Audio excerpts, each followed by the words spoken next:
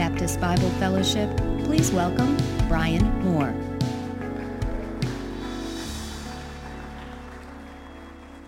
Would you look at the person next to you tonight, just tell them, say, you're blessed to be sitting next to me. I feel extremely blessed to be here tonight. Haven't you been blessed so far at this meeting? I want to say thank you so much just to John and his team. We all know that meetings like this don't just happen, right? It takes a lot of work and coordination, and your team, your staff, just the people here at Hallmark. Thank you guys very much. I feel extremely blessed by the worship tonight. I was blessed by the reading of God's word, weren't you? And I'm blessed just to be back around pastors. I love pastors. I love pastors' wives. I love the ministry, don't you? I love the local church. And I feel blessed to be back here with you. Unfortunately, we missed the September meeting, and I worked for Pastor Sladen for 5 years and loved Pastor Lindsay Sladen, and I was really disappointed to miss that meeting, but we had a good excuse. My wife and I had been praying for 4 years to adopt a little girl from the Philippines. And it was that same period of time, whenever the national meeting was, that my wife and I traveled over to, we call it L.A., is where our daughter's from, Lower Antipolo, there in Manila. And I've got a picture of our little girl and our time. That was whenever we picked her up there and her caretaker. And she grew up in a beautiful Christian orphanage there from the day she was born in this small little village there. I got another picture that you can be able to see. Her name is Nicoli, but in true Filipino fashion, they call her Nick Nick. And she just turned 4 years old. And I actually have a picture of all of my children. This is Sadie. She's 10. Braden's 8. And then Nick, as I mentioned, just turned 4. And she's never been outside of her little village, so everything right now blows her mind. Like automatic faucets. Automatic toilets. And here's what she says. She says, "What is this?" I was out of town, and I came back in town, and we have a routine at my house whenever I go out of town at a conference or to speak, and my kids always know I always bring them something back. You do this. You know, when I was in the airport, I always go to a little gift shop. So my kids have 8 of those little airplanes. They have all of these little gifts from the gift shop. So they know the drill. So right when I got in the door, they go into the living room. They sit down. They've got their eyes closed and their hands open. And they were pumped. But this is Nick's first experience of this. So she's sitting there, and we kind of explain what we're going to do, that I have gifts for everyone. And so I gave a gift to Sadie, and then I gave a gift to Braden. And as I pulled the gift out of my bag, I said, this next gift is for my main man. And Nick says, "What is this main man?" So I'm trying to explain to this little 4-year-old girl that speaks broken English what main man is. And I'm not sure that it's resonating. And a couple nights later, I was putting her to bed. And I took my hands and I put them on her beautiful Filipino skin. And I looked in her big brown eyes, and as she stared at me, I looked at her and I said, "Nicoli, you are my girl." And she looked back at me and she said, "No, I am your main man."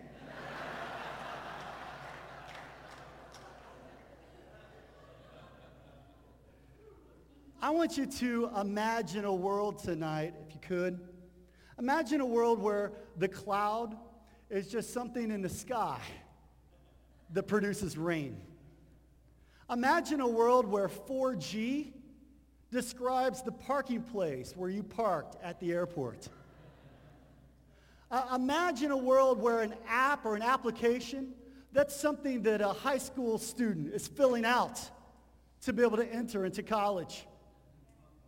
But this is language from a lost tribe, a lost generation called us. 2008. The theme of this meeting is preach the word. And I want to talk to you about the Word of God tonight, but I feel compelled to talk to you about technology tonight. And not in a spirit of anti-technology. Don't worry, we're not going to take out our phones and we're not going to take out our tablets and do like we did in the youth ministry days where we burn them. Remember when we get back from youth camp and we'd have the bonfire and we'd get all of our rock music out and we'd throw it in while we sang Step by Step, You'll Lead Me all the days of my life. We're not going to do that tonight, although sometimes I wonder if it might be a good idea to kind of get rid of these things. Because this thing for me can be a weapon of mass distraction. Imagine a world where the Amazon is just a river in South America. Imagine a world where you're on the highway and your car breaks down and you're just stuck unless someone stops by and picks you up and takes you to this archaic device only found now in the Smithsonian called a payphone. Imagine a world where you go to dinner with your spouse, with your children, with your friends, and no one's looking down the entire time. What I'm describing to you tonight is a world called 1998. The world is changing at an exponential rate of speed. But God's word, it's the same yesterday, today, and forever. And may we never forget where the power lies. It's not in technology. It's in preaching the word of God. Because he says God's word will not return void. But innovation has never been faster than it is today. That's why the phone you bought a few weeks ago is already out of date. Some of you may remember when we just had one screen in the house. Growing up, we had one screen. I was my dad's remote control. We had one screen, and it was this big oak piece of furniture that weighed like 1,000 pounds. 5 stations. And when my dad needed to change the channel, when he got bored, he would just yell, "Brian!" And I'd come running in, and he'd say, "Channel 4. Some of you remember those days. Some of you, the only reason why you were born is because your father wanted a remote control. And as the world continues to change, we're more connected than we've ever been, but more isolated at the same time. And I wanted to pose a question tonight, and the question I want to pose is sometimes there are good things that happen with certain things in technology and certain things inside of us, but we fail to ask the question, how is this affecting us? For instance, Socrates, he mourned the invention of the pen. And the reason why he mourned is because he asked the question, although there's benefits, how will this affect us? And he said, this will affect human memory. This will affect the way that we use our brain. And we live in this technologically advanced world, but it's affected us as well. We are busy and we are tired. As a matter of fact, you probably said it while you've been here. Somebody said, "How you doing?" And our first response is, "Busy." And it's almost as if that's a good thing. And we carry around this busyness almost as if it's this badge of honor. But just maybe busyness is a badge of brokenness. And we're building like we've never built before. But we have to build a Starbucks on every corner just so we can consume enough coffee to keep up with our busy and tired lives. I want to ask the question, how are things affecting us today? And I want to go back to the very beginning in Genesis chapter 1 and verse 27. It's on the screen tonight. It says, so God created man in his own image. In the image of God, he created him male and female. By the way, aren't you glad he created female men? You know, we were supposed to look tonight and be able to say, hey, you know, Randy said, hey, look next to you and say, hey, you need me? I looked at my wife and said, I need you. God created male and female. He created them. And then verse 28 says, then God blessed them. And God said to them, be fruitful and multiply. Fill the earth and subdue it. And have, here's a key word. What's the word? Dominion.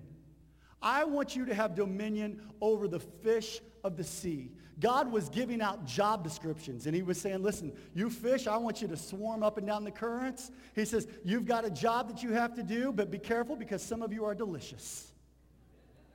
And then he told the birds, I want you to soar, I want you to fly, but be careful because some of you are delicious as well. But it was only humans that he said, woven into the fabric of your DNA, you bear my image. You are my icon.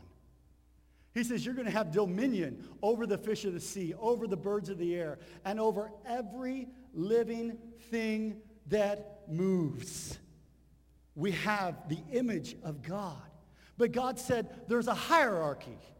And I want you to understand that I'm God. I am in charge. If you look at the org chart, I'm on the top. I'm large and I'm in charge. And he says, but I'm also going to give you dominion. And you're going to have authority. And for so many of you in this room, I'm giving you leadership. And I'm giving you gifts of evangelism. And I'm giving you gifts of discipleship. And I want you to make disciples. And he says, you're going to have this ambition. You're going to have this leadership to be able to rule. But don't flip the hierarchy. Because when the hierarchy gets flipped, that's when things get out of control. And that's exactly what happened 2 chapters over with Adam and Eve. And that's when sin entered the world. And sin is always flipping the hierarchy. S-I-N. Sin is when we say, I am in charge. I am in the middle. I will do what I want to do. And God calls that attitude sin.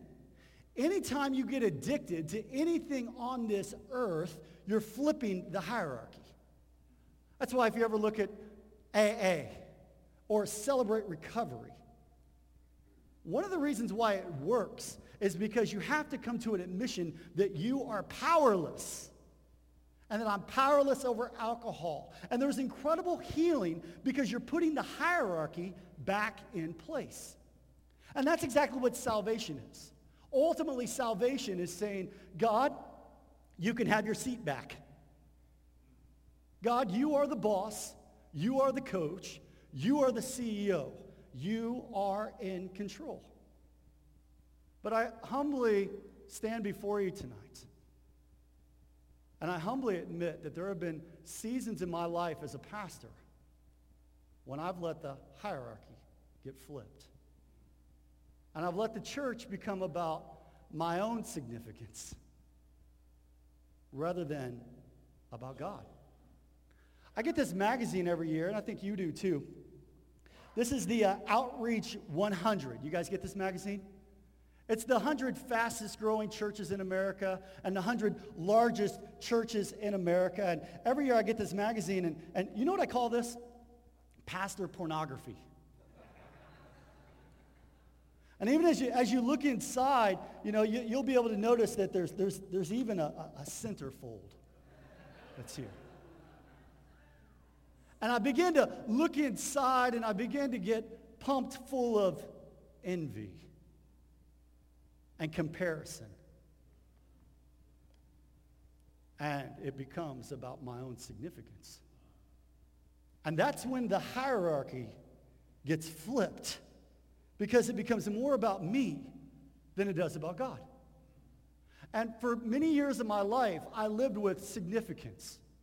And I believe that some of that comes from ambition. And here's the thing that I've learned about living life with significance and having that as a value in my life is God's kind of wired me that way, but I don't want to make it the top level of the rung on my ladder. See, because if you live life, I'm a goal setter. Many of you may be goal setters as well. And here's what I've learned about goal setting is that I set a goal, and if I don't hit it, how do you feel? I feel like a loser. But here's what I've also learned. I've been blessed to hit some of my goals.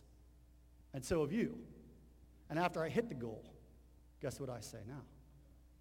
Now what? What's next? It's a game you can never win.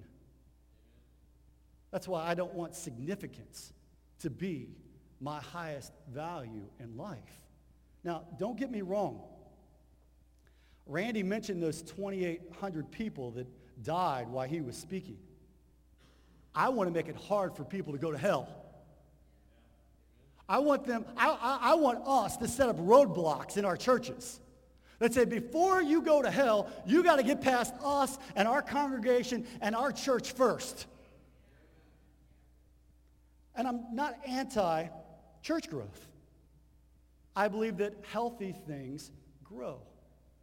Jesus said, I will build my church. And someone has said that sometimes we ask the wrong questions. We ask the question, how do I get my church to grow? And the right question to ask is, what's keeping your church from growing? And I have ambition, and you have ambition. And it's God-given ambition. And for many of you, it may be attached to leadership or administration or evangelism, to build a church, to make disciples. And some of you, maybe you're not reaching people and making disciples because of fear. You know what fear is? False evidence appearing real. Or for some of you, it's forget everything and run. I have an image of a scarecrow tonight. And sometimes in the church as a pastor,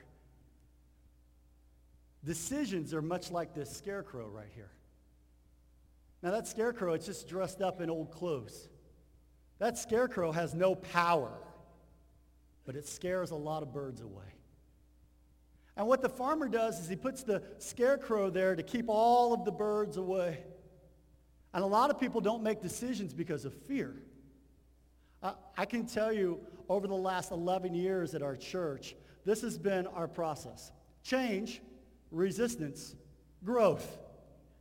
Change, resistance, growth. One of my mentors is Gary McIntosh, and Gary McIntosh told me, he said, Brian, your church will only grow at the level of pain that you can withstand as the senior leader. Change, resistance, growth. But so often what happens is it's like a scarecrow. We have fear. For some of you, you have a staff member you need to let go, and you know it, but it's a scarecrow and it has you afraid.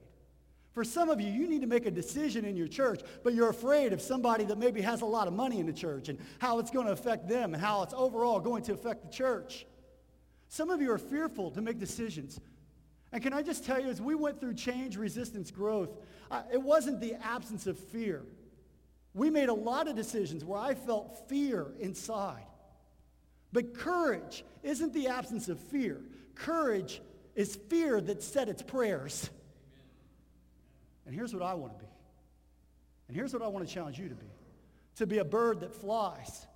And when you see the scarecrows, you use that as a sign. That's where the fruit is. That's where the harvest is. To move toward your fear. Because God hasn't given us the spirit of fear, but of power and of love and of a sound mind. Genesis chapter 10 tells the story a few chapters later after we were given dominion. It says Cush begat Nimrod, and he began to be a mighty one on the earth. He was a mighty hunter before the Lord. Therefore it is said, like Nimrod, the mighty hunter before the Lord. And the beginning of his kingdom was Babel. And we know what happened at Babel. We know the story. Here's Nimrod, this leader that allowed the hierarchy to get flipped in his life. As you go over to the next chapter, in chapter 11 and verse 3, it says, or verse 1, now the whole earth had one language and one speech. Next verse. Then they said to one another, come, let us make bricks And let's bake them thoroughly. They had brick for stone. Now, I want to talk just a moment about this brick for a second, because this was the height of technology of their day and time. Before this, they only had stone, and you can't stack stone very high.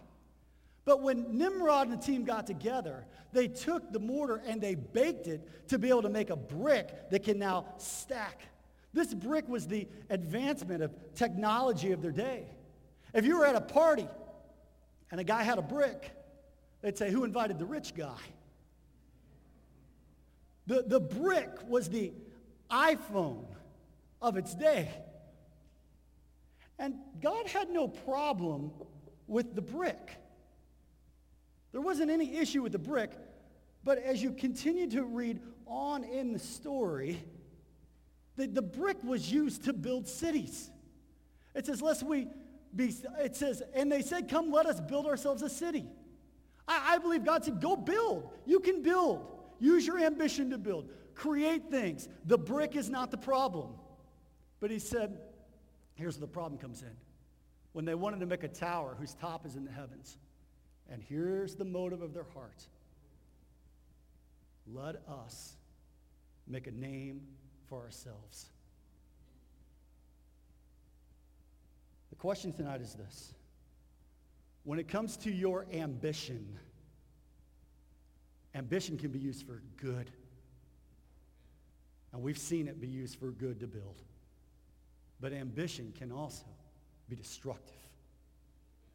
Are we being a Nimrod?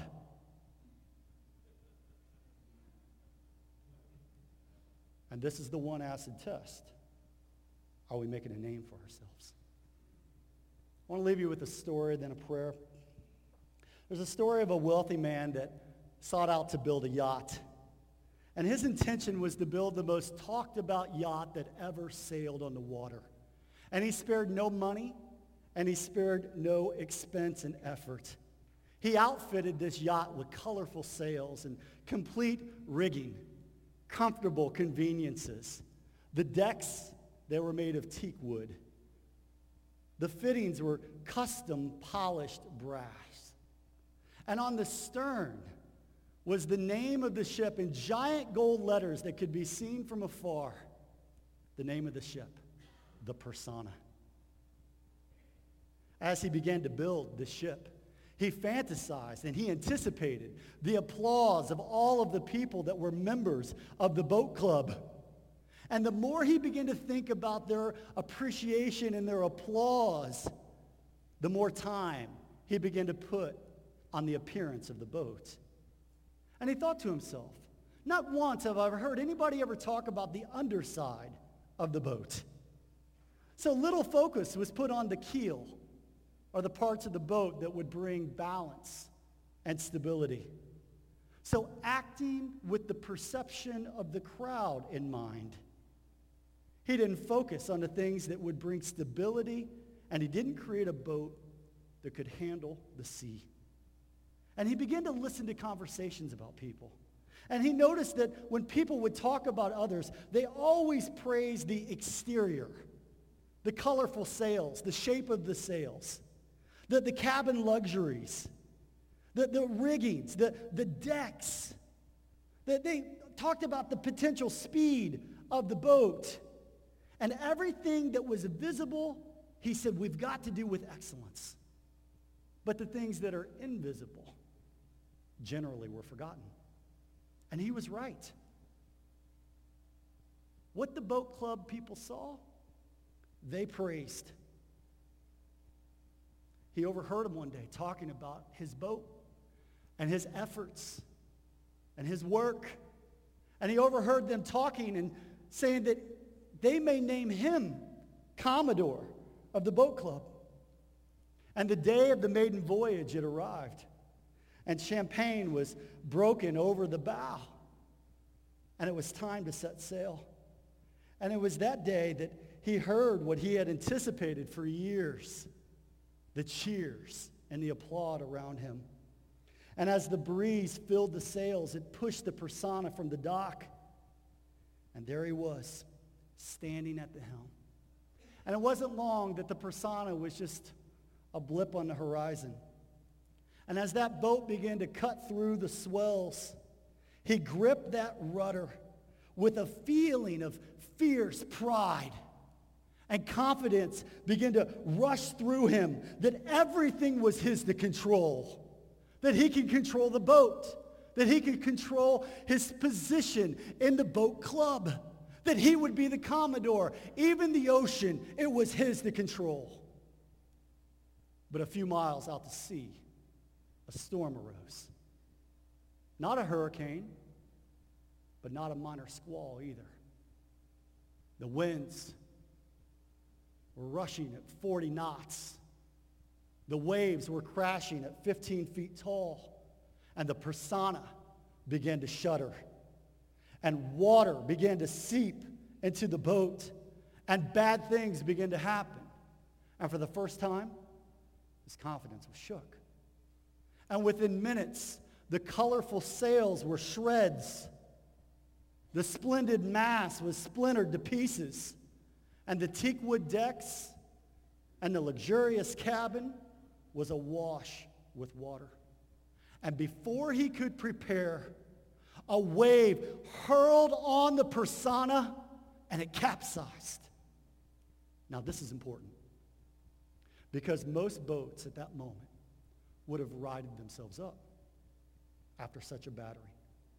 But the Persona didn't. Why, you ask? Because the builder ignored the important parts of the boat. He ignored what was below the waterline.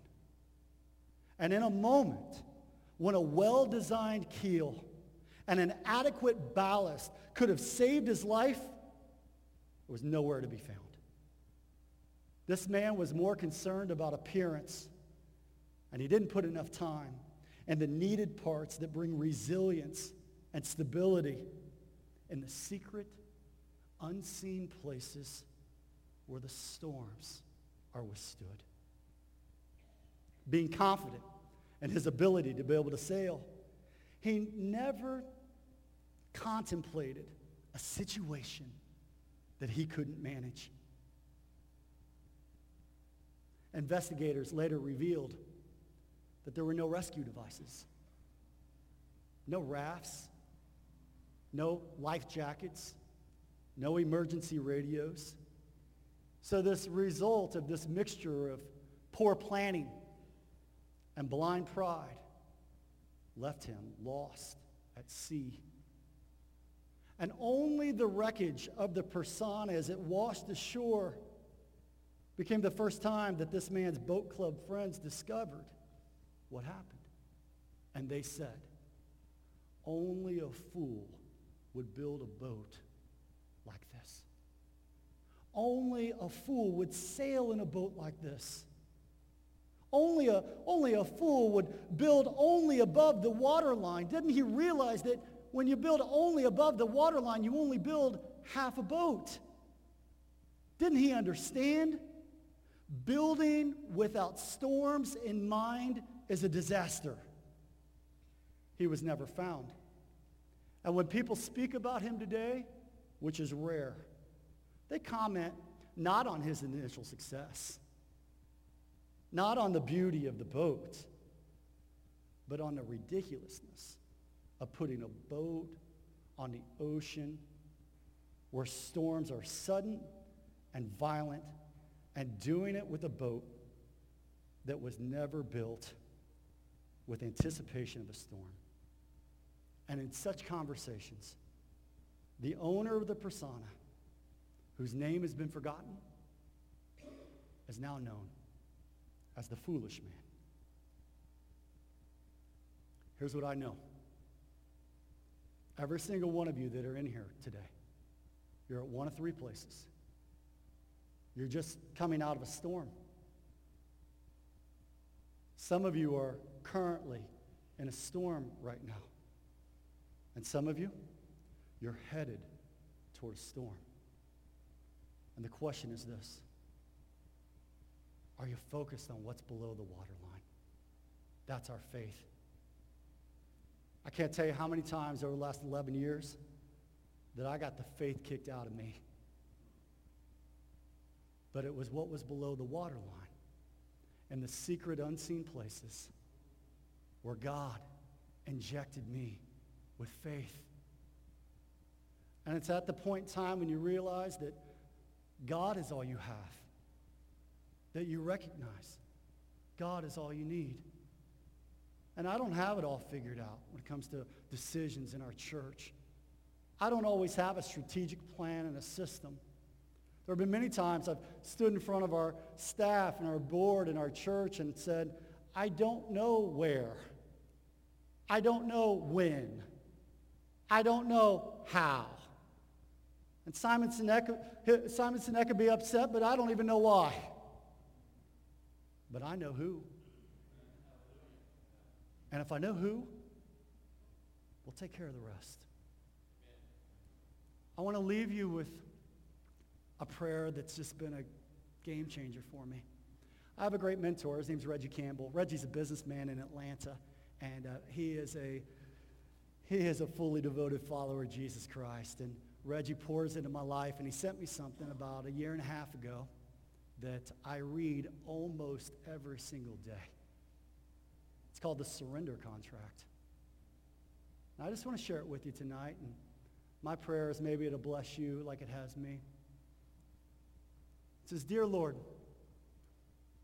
I give myself to you without reservation, and I surrender to you my will, my mind, my emotions, my body, my plans, my hopes, and my dreams.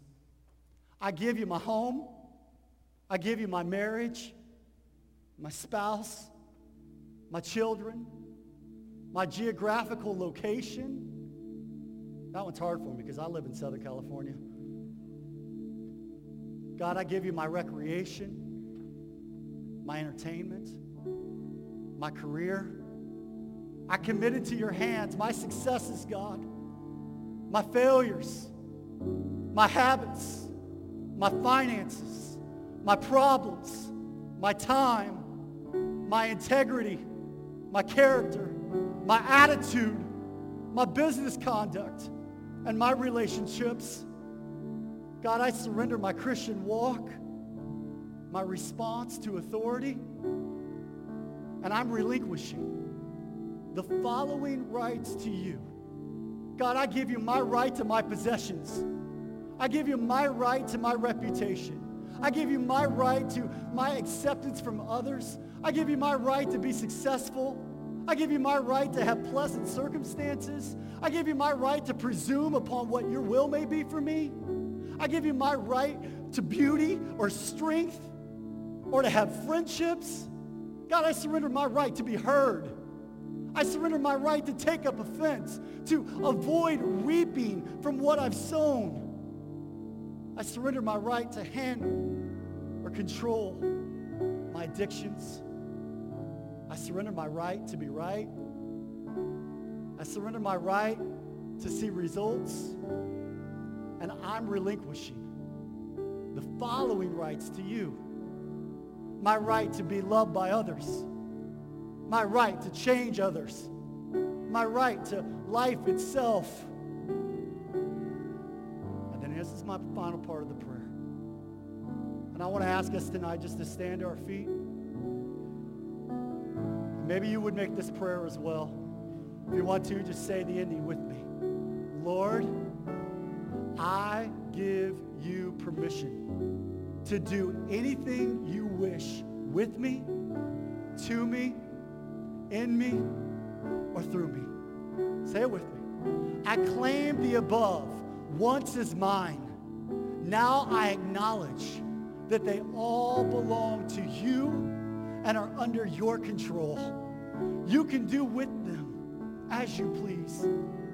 I willingly make this commitment in the name and the authority of the Lord Jesus Christ. And I recognize that this is an agreement with you that can never be broken. Now that I have surrendered ownership of my life to you, I understand that you will never give ownership back to me. And I accept that I'm not my own, that I'm the temple of the Holy Spirit and that I have been bought with a price. Amen. Tonight, God's working on your heart. Maybe tonight you want to pray a prayer of just surrender. Saying, God, it's not about me. It's about you.